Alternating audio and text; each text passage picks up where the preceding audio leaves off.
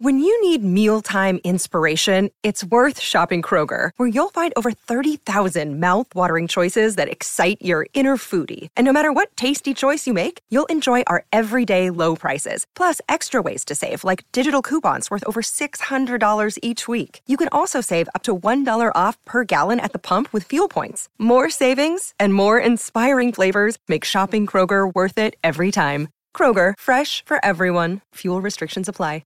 Another day is here, and you're ready for it. What to wear? Check. Breakfast, lunch, and dinner? Check. Planning for what's next and how to save for it? That's where Bank of America can help. For your financial to-dos, Bank of America has experts ready to help get you closer to your goals. Get started at one of our local financial centers or 24/7 in our mobile banking app. Find a location near you at bankofamerica.com/talktous. What would you like the power to do? Mobile banking requires downloading the app and is only available for select devices. Message and data rates may apply. Bank of America NA, member FDIC. Hello, it is Ryan, and I was on a flight the other day playing one of my favorite social spin slot games on ChumbaCasino.com. I looked over at the person sitting next to me, and you know what they were doing? They were also playing Chumba Casino. Coincidence? I think not. Everybody's loving having fun with it. Chumba Casino is home to hundreds of casino-style games that you can play for free anytime, anywhere, even at 30,000 feet. So sign up now at ChumbaCasino.com to claim your free welcome bonus. That's ChumbaCasino.com and live the Chumba life. No purchase necessary. VGW. Void where prohibited by law. See terms and conditions. 18+.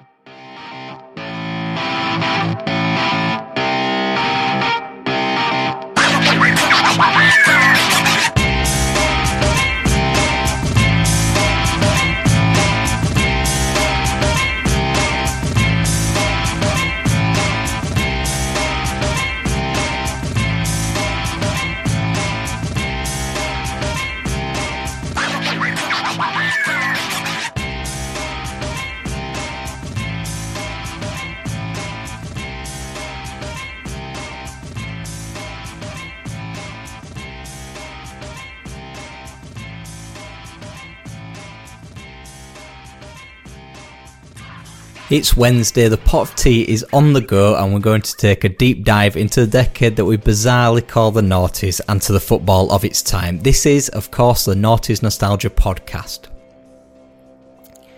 Today, it's been 13 years since that bizarre Tim Cahill overhead kick against Chelsea that was one of the many reasons that the Premier League title race of 2008 was settled. We'll be looking at all the hallmarks of the 2008 Premier League title race today. Also in table never lies, we're staying in 2000, but this time we're going to Die Bundesliga. But first, we've got to talk about Roma's previous title winners of 2001. Roma hadn't done much since the reign of Nils Lindholm and the goals of Roberto Pruzzo.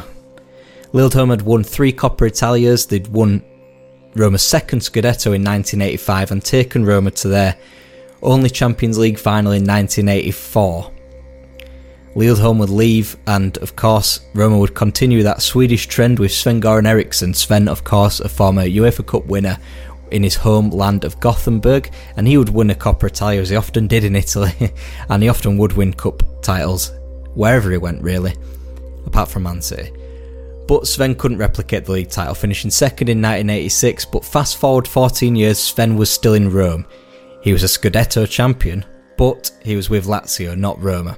And after Roma's failures in the 1991 UEFA Cup final and multiple late exits in the UEFA Cup and Cup Winners' Cup, Fabio Capello, a former Roma midfielder of his own, took the reins in 1999. They were the dark horses for the league title in 2000, but one win from a final 10 matches quashed their dreams of a league title, finishing 6th after 6 draws from the final 10 games.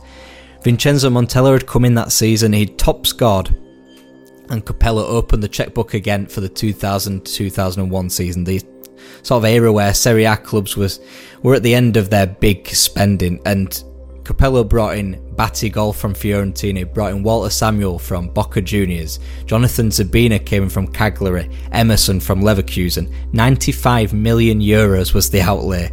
They already had Vincent Candela at left back, Hideyoshi Nakata in midfield, Cafu and Aldair, the experienced Brazilian defenders.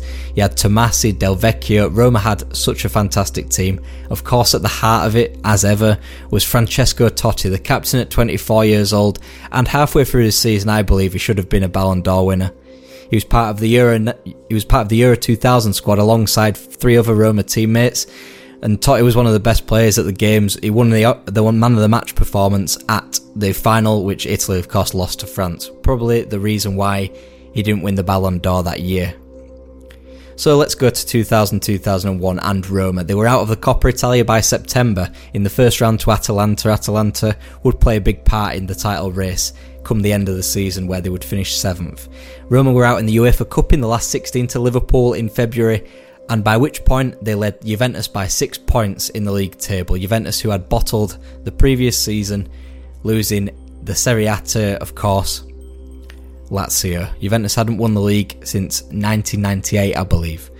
Roma would lose just one more game in this time. They would lose 3-1 in Florence thanks to a certain Enrico Chiesa. But by which point on April the 9th, they'd maintained that 6-point gap over Juventus, and they'd dropped points in 6 games before the April the 9th loss to Fiorentina, and did the same from April the 9th to June the 17th, so in 10 games. But the Olimpico was their fortress. It was threatened though by Perugia, where an own goal saved a point in a 2-2 draw, the game after the Fiorentina loss. A Vincenzo Montella equaliser did likewise in the third from last game against AC Milan, but these dropped points, as well as a 2-2 with Napoli in the penultimate game week on the 33rd match, as well as Juventus' 3-0 win in Vicenza, meant that the title race was going down to the final day. Roma had Parma with 4th place sealed, and thus Champions League sealed. So effectively Roma were playing a team who had nothing to play for, but Parma, probably by 2001 they were just coming off that great period with the likes of Buffon, Cannavaro, Thuram, who would all leave for Juventus mainly, and Juventus had Atalanta, who we spoke of at home. Atalanta would go down to Juventus, Trezeguet putting them in front inside 5 minutes, and the rules at the time in the Serie A stated that if teams finished level, no matter what the head-to-head, no matter what the goal difference was, they would play off for the title or any place such as the relegation or UEFA Cup, Champions League spots, etc. Luckily, Roma didn't have much to worry about. Totti scored in the 19th minute, Vincenzo Montella doubled Roma's lead, and Batigol scored in the 78th minute, the holy trinity so to speak. Roma won 3-1 and Juve won 2, but it was Roma winning their 3rd Scudetti after the wins in 1983, which we talked about, and 1942 as well. And after the bottling of the Serie A in 2000 from Juventus and Inter bottling it the season after, it was a relatively calm end to a Serie A season, and probably a season where I was just getting into Galazzo on Channel 4 on a Saturday morning. But with this talent, even though Roma did win their 3rd Scudetto, did Roma underachieve? That is a question I'm going to ask you viewers.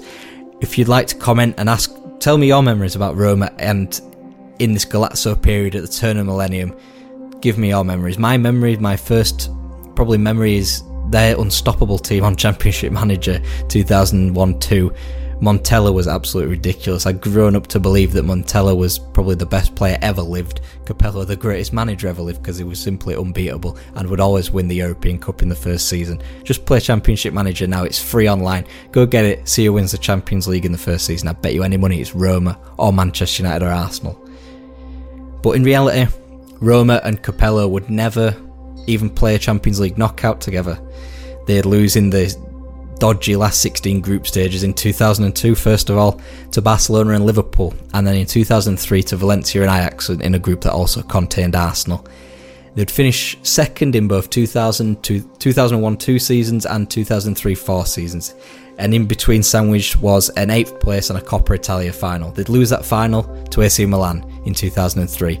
Milan, of course, were the European champions, and I think that is partly the reason why Roma quote-unquote underachieved, because they had Milan, who were just, people use the term generational. They'd been at 3 Champions League finals in 4 years under Carlo Ancelotti, who'd gotten over his Juventus slump where he was sacked quite quickly in that job.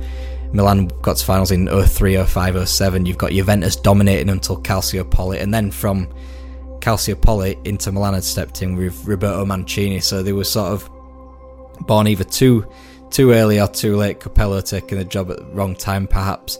And if they were in the sort of late 90s, where Juventus would sort of dominating in Europe but weren't always winning the league, and Milan only just came back to the fore in the late 90s and early 2000s, they could have really built something there. But they still had the fantastic, like Batistuta and Cafu and Alde, all in the 30s by the time that they came into the league. A very competitive league at the time. And perhaps if they were a bit younger, you know, Totti could only do so much on his own. Probably one of their only players in the peak, alongside Montella and the likes of Candelar and Tomasi. De Rossi would also come in towards the back end of this period, really, as a youngster. But unfortunately with Roma, it's probably the right players at the wrong time. After this, we'll be talking about very much the right players at the right time, and perhaps one manager in the wrong place, the wrong manager at the wrong place at the right time. But first, we've got this short break. Are you a massive football nerd like me? Do you like quizzes? If you answered yes to the both of these, then I'm pleased to tell you about Teammates, a sponsor of What If Football and the Noughties Nostalgia podcast. Climb the divisions, win the cups, all by linking Teammates.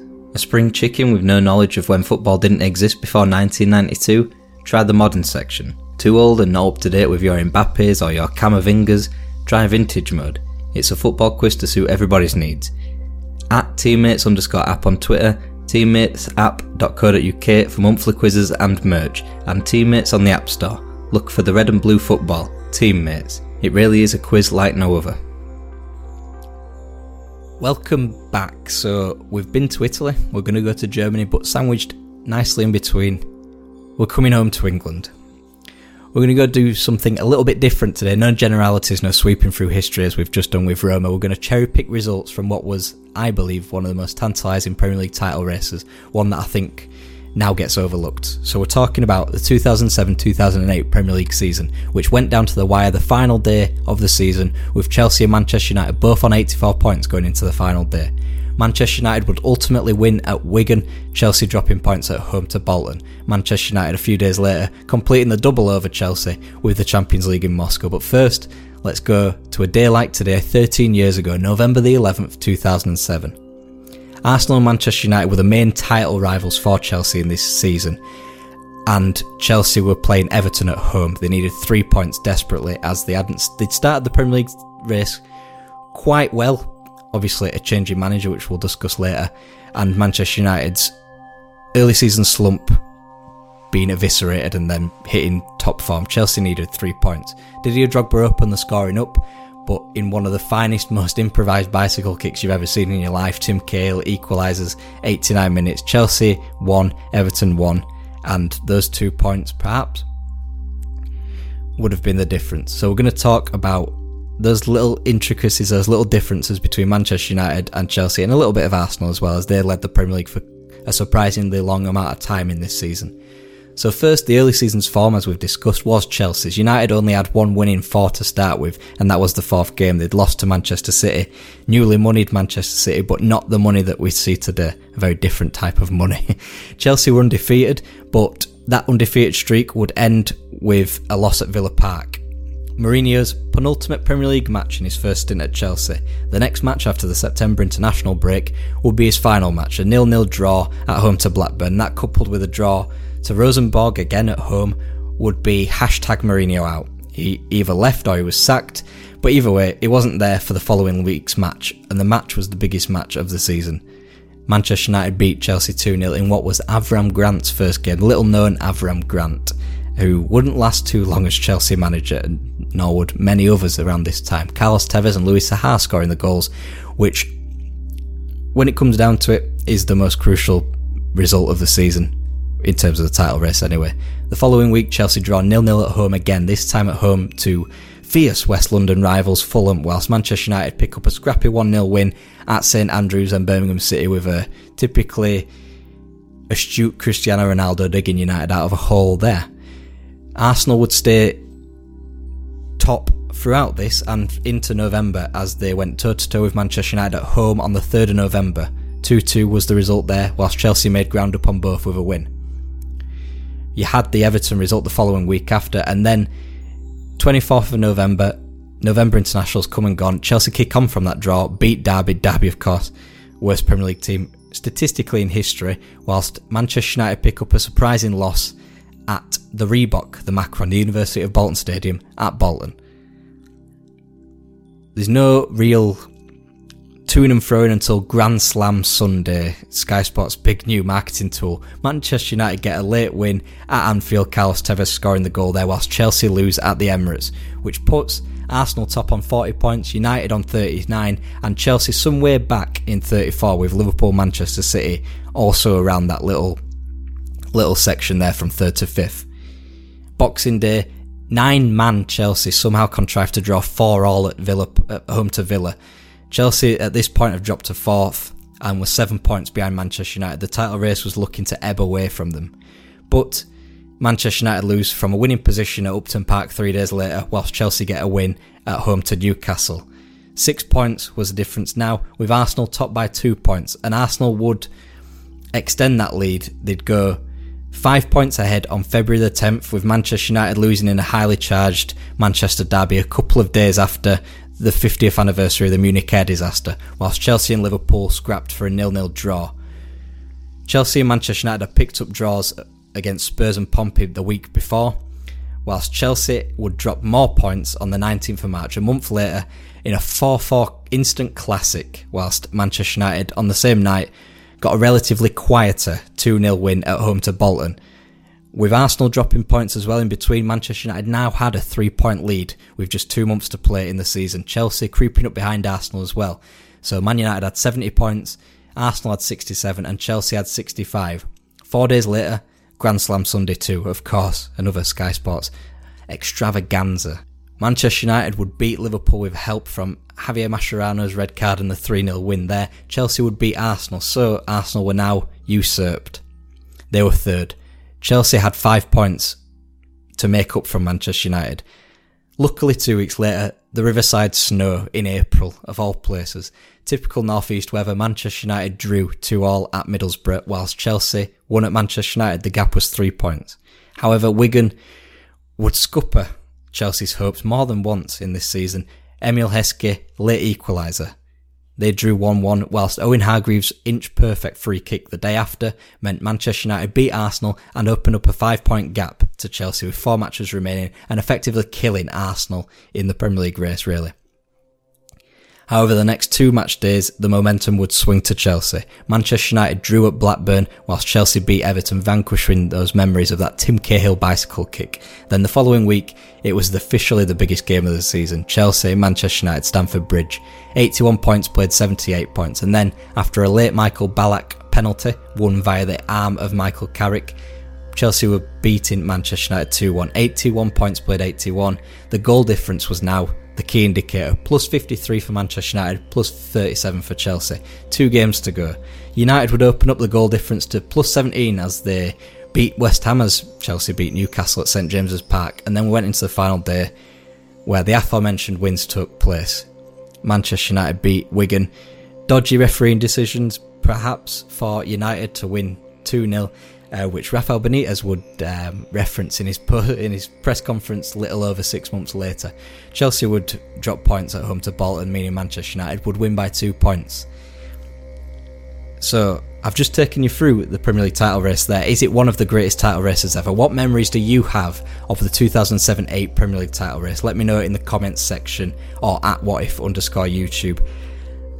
Statistically, it's not, because those 2 drop points for Chelsea on the final day meant that they would lose by 2 points. So statistically, the closest title race ever anyway, went obviously to 2011-2012. We'll discuss that in a second. But first, let's go through the greatest title races ever. And probably the first greatest one was Blackburn's ascendancy in 1995. Manchester United bottling it at Upton Park, whilst it looked as though Blackburn were bottling things at Anfield, losing. Man United would draw at Upton Park, Andy Cole missing chance after chance after chance. Blackburn won the league title. The Bottling then transferred from Manchester United to Newcastle, who lost a 12-point ground to Ferguson and most notably Eric Cantona in dragging Manchester United to a double winning season again. Arsenal in 98 was enjoyable for the amazing run that they put together, but like the title wins in 2002 for Arsenal again, they won it on the penultimate game of the season with crucial wins at Old Trafford, in both instances 1-0 from the likes of Marc Overmars in 98 and Will Todd in 2002. Manchester United's win in 1999 went to the final day, probably added spice because of the treble winning season.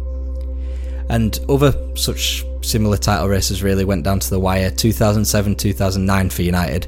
Over Chelsea and Liverpool, they went close, but they were done similarly to Arsenal in 2002. They were done in the penultimate week of the season. But ones that did go to the final day, the three, probably one of the three exciting, all won by Manchester City, all had magical different reasons, era-defining reasons really. The Aguero moment in 2012, coupled with the Vincent Kompany Manchester City-Manchester derby win in the third from last game. You got the Gerrard slip in 2014 opening up Manchester City to win their second Premier League title. Of course, Istanbul as well a couple of days later. And then the 2019 race, which was probably the highest quality, but not the most dramatic, where Pep Guardiola and Jurgen Klopp just went to and fro, like combined near 200 points between them. Neither side blinked. Incredible form, and obviously Man City won out in the end. And finally, I'll save the best till last, Spurs putting the pressure on in 2016 and 2017, but we'll skirt over that. We're going to be back with the Table Never Lies after this, where we're going to Das Bundesliga.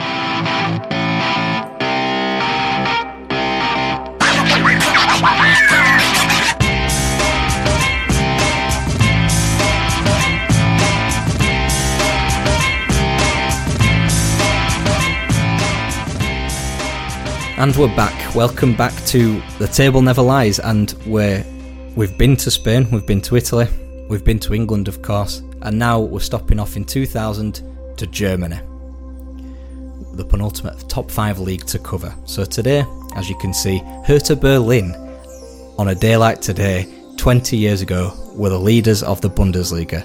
Obviously, Bayern Munich not too far behind. Hertha Berlin, though, were a team probably on the up. They were promoted from the second tier in 1997, would qualify for the Champions League in 1999, probably when I first heard of them anyway.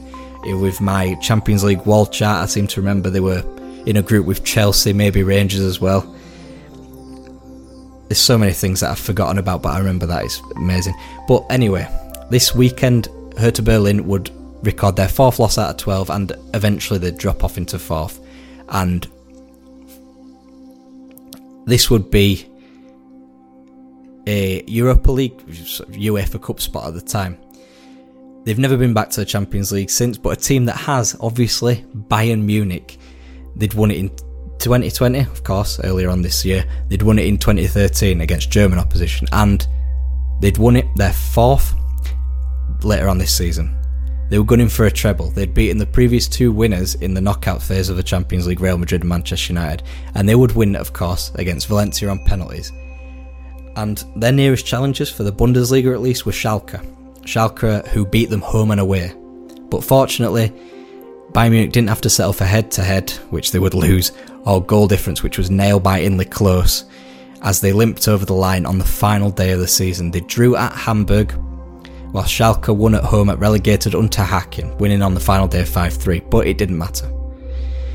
The crucial match, though, for Bayern would be the third from last game, where an 87th minute winner from Roque Santa Cruz at Leverkusen won 1-0. Leverkusen, of course, were a fantastic team at this time. They would claim the final Champions League spot from Hertha Berlin and Freiburg at this time, and would have an almost magical 2002, the anti-treble, which, spoiler, it's coming next week. At the wrong end of the table, already discussed, Unterhaching would be relegated, Eintracht Frankfurt would be relegated, and Bochum would be relegated. Unterhaching have never returned, they're now in the 3rd tier. Bochum would flip-flop from Bundesliga to Bundesliga 2. 2010 would be their final Bundesliga season, currently in Tier 2. Frankfurt would be back for a year in 2003-04, promoted at the first time of asking, and bar one season really, they've been back in the Bundesliga ever since, and won the Pokal a couple of years ago. Currently, at the time of publication. Those in the Tier 2 are Bochum and Hamburg. Hamburg, who are on a very downward spiral at the minute.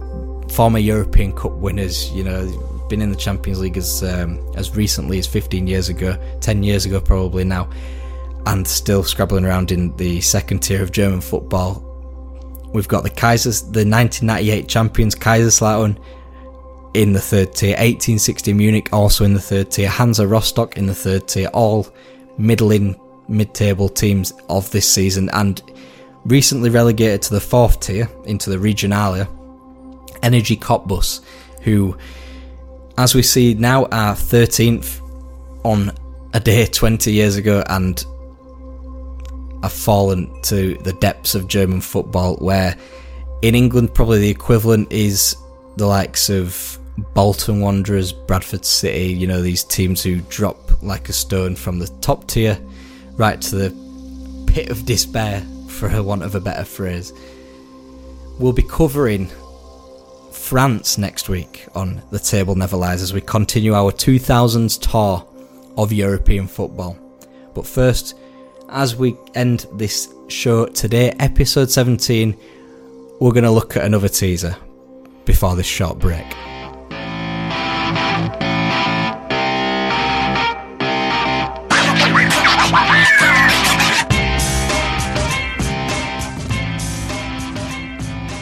Hello, welcome back. This is a 2000s Trivial Teaser and a shout out to Scott Shaw, who got the only person who got the correct answer last week. He was a centre midfielder. Stuart Pearce had managed him, so had Terry Venables. Stuart Pearce has also been his teammate. Stan Collymore, Pierre Van Hooijdonk, Jimmy Floyd Hasselbank and Henning Berg were also some of his teammates. It was, of course, Norwegian legend Alf Inge Haaland, Roy Keane's nemesis. So today, we've got another teaser, of course, for you. Another central midfielder. Sam Allardyce and Chris Coleman have managed him. He's played alongside Nikola Zigic, Kevin Nolan, Ricardo Vaz Tê, as well as Brian McBride and Nwankwo Kanu. A very eclectic mix there. Zigic, Nolan, Vaz Tê, McBride, Kanu, managers, Allardyce, Coleman, a central midfielder. If you know the answer, if you think you know the answer, leave a comment down below or tweet us at whatif_YouTube to join our Hall of Fame, so to speak. Next week, we'll be talking about, as previously stated, Leverkusen's anti-treble of 2002, the likes of Michael Ballack and Zé Roberto in their peak. We'll be talking about, on this day, 11 years ago, France versus Ireland, where nothing controversial happened at all in a World Cup qualifier for South Africa in 2010. And speaking of France, The Table Never Lies will be en français, as we'll be going to Ligue 1 and the 2000-2001 season to round off our top 5 leagues in Europe tour of 2000. Elsewhere on the channel this week, we'll be discussing Euro 96, Manchester City, Maradona, Neymar, Cruyff, Europa League winners, and we've got a fantastic review of FIFA 2000, one of the best ever football games to ever be released. Don't at me. But my at is whatif_YouTube. We'll see you next week for episode 18. Give us a teaser answer. Let us know your memories of Roma, Manchester United, Chelsea in 2008 and the Bundesliga in the early 2000s. But until then, see you.